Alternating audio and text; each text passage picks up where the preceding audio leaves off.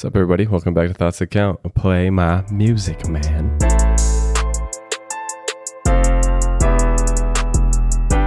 Hello, everyone. Welcome back to Thoughts That Count. I appreciate you being here. This week, we're going to be talking about how to turn around a bad day. Now, don't you just love you wake up in the morning, you're expecting an awesome day, and right from the jump, you're like, uh-oh, I don't think things are going my way today.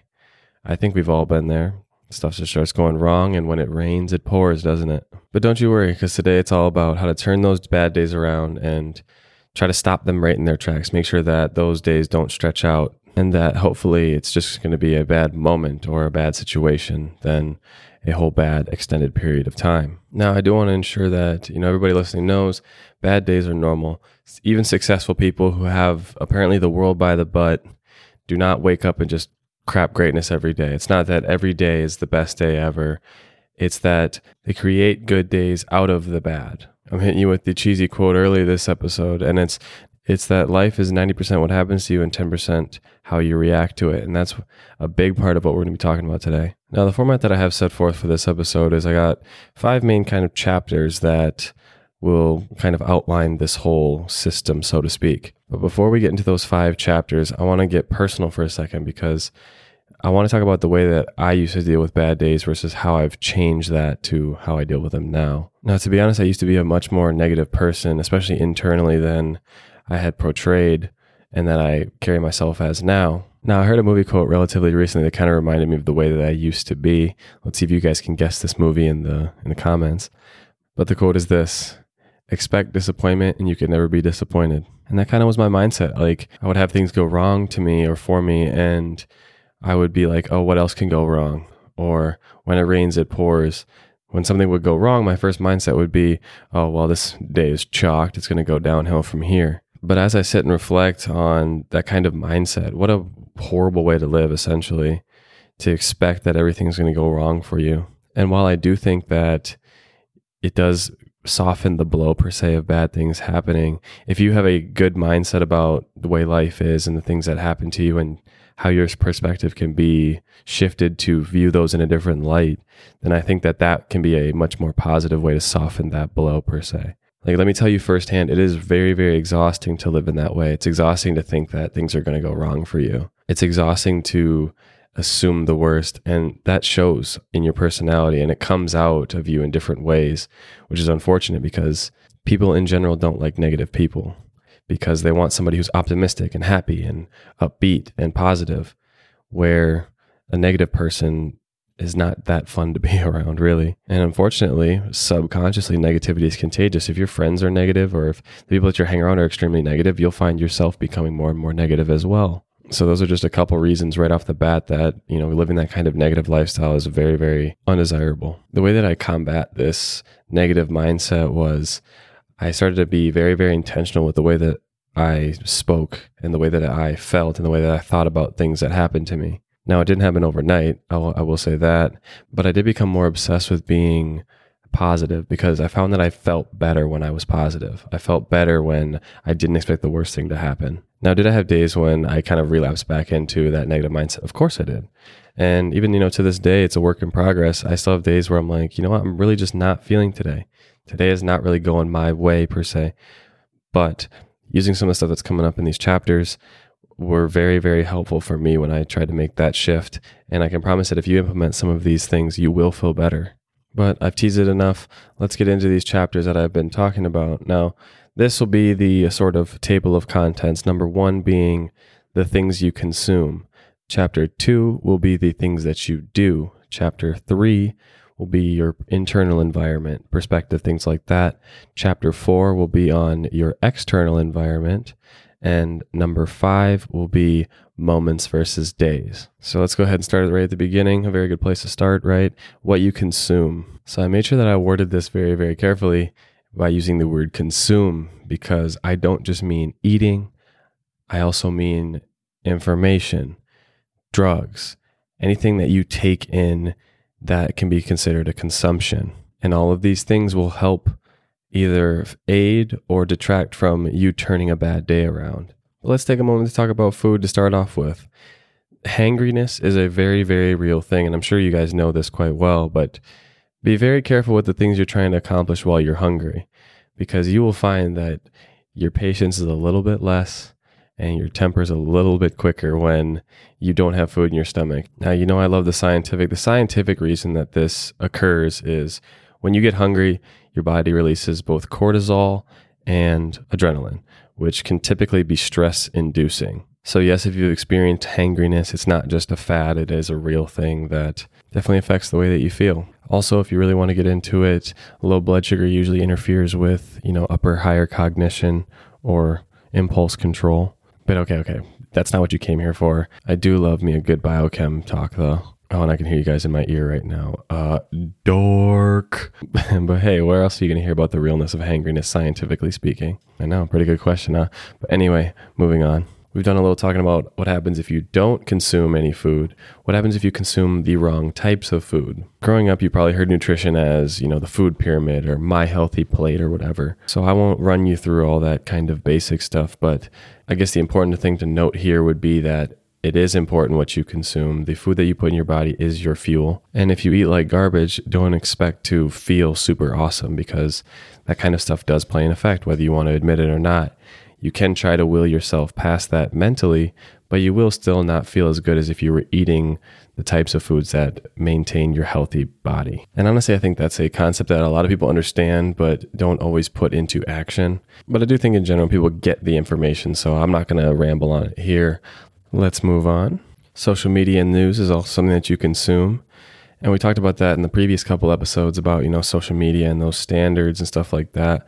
But those are things that you consume that will affect the way that your day's going. If you're thinking, okay, I'm already having a bad day, and you look at the social media and the world is collapsing and there's wars and there's COVID and all this other stuff, that is bound to affect the way that you not only feel for that day, but that could extend and start to play into a larger picture of a negative life that you feel like you're living. Now, I feel like this one's a little bit more sneaky because it's not actually the message itself that's making you feel bad. It's not the news or social media saying, hey, you're a piece of shit person, or you're causing the world to blow up or whatever. But it has a way of subconsciously telling you that maybe what you're doing is not enough, or everybody's doing better than you, or that the world is in shambles. And these kind of indirect ways of making you feel bad are just that. They're indirect, so they're harder to kind of get a key on as to why you're feeling the way that you're feeling. But what else can you consume? You can consume drugs. Say you want to feel better, or, get high, or you're just trying to take the edge off, whatever the excuse is. These are chemicals that throw off that natural homeostatic balance. Now, I'm not saying that drugs can't be beneficial. They obviously can be. But realize that if it's something like nicotine or alcohol, these are the things you're choosing to consume. There's a pretty good chance, backed by years of scientific evidence, that would prove that, maybe that's going to have a negative effect on the way that you feel. These kind of things contribute to the bad days that we're talking about. Here's a nice little example. Who's been absolutely ecstatic about having a hangover? So if I haven't made it clearly obvious by this point in the episode, the things that you consume play a big role in the way that you feel on a day-to-day basis. And it is something that definitely deserves your care and attention as you go forward on whether you want to continue to have bad days or try to limit the amount of bad moments that you have. But let's move on to chapter 2. What do you do? Now, I think that what you do is extremely important because it will determine your feeling or sense of purpose and progress. It's an interesting duality with wanting to do nothing and having to do something. Because on the one hand, you have not wanting to do anything, just kind of be lazy, have a chill day. But too many of those are a bad thing. They're mind-numbingly boring and they cannot be sustained. So there's the duality part where you have to do something. You can't spend your whole life doing nothing. That's why this is important though, because if you're not having to do something that you want to do or that you enjoy doing, you have this big problem on your hands because there's an inevitable fate of dissatisfaction.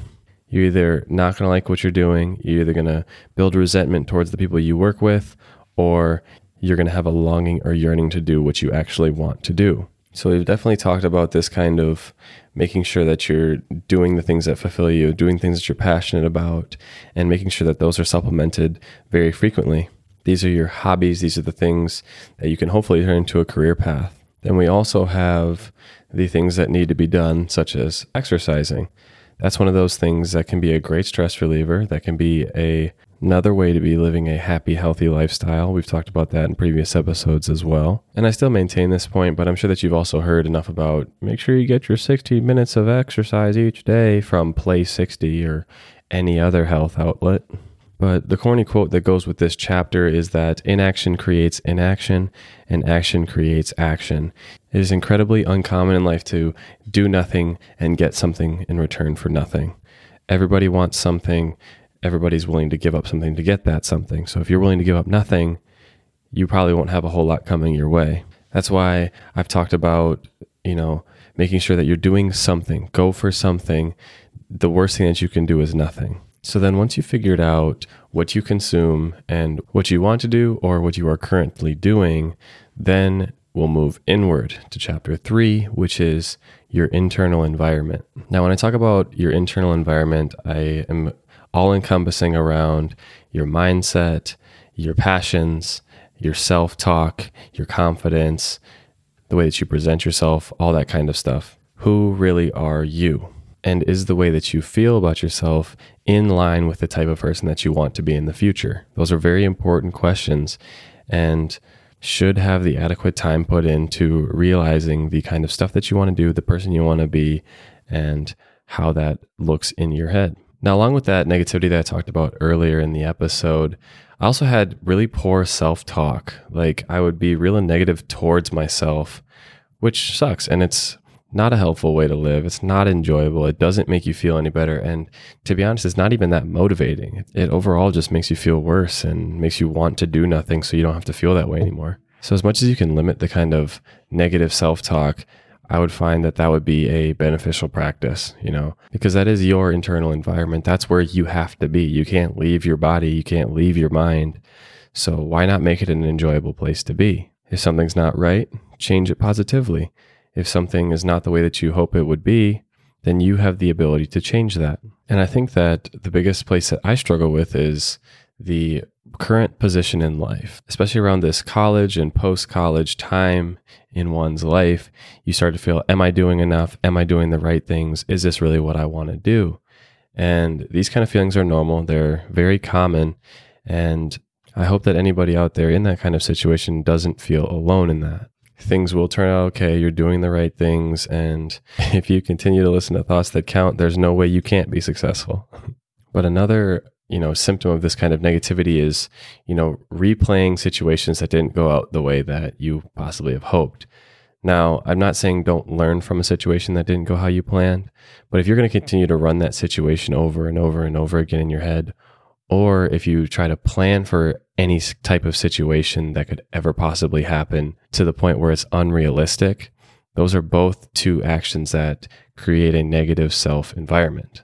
Especially on like the first situation, if there's situations that you can't change, if something didn't go your way and you can't change that, it doesn't make sense to continue to, dwell on that and worry about that and panic about that, because the only thing that that's really doing is making your time after that situation worse, because it's inevitable that it's going to remain that way.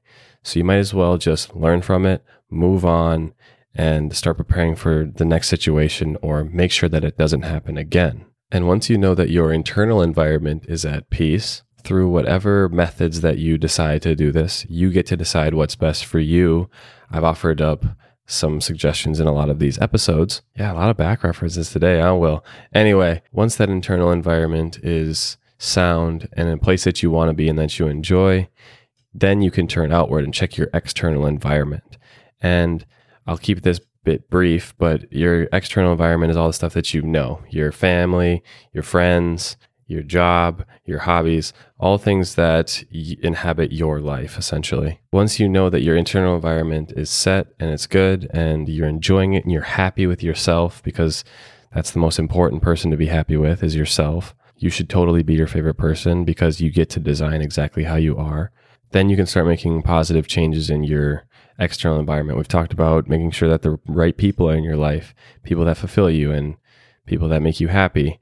We talk about doing the right things that you want to be able to do. Your hobbies are stuff that you like to do, and your career path is something that you want to do and that fulfills you, blah, blah, blah. I mean, even down to the way that your room is laid out. If you got to change your room setup, by all means, decorate that bad boy however you want. I personally have these hue lights in my room that change the color of my room and stuff like that. And you can see them in my YouTube video. Oh, by the way, this past week, big announcement. I launched a YouTube channel.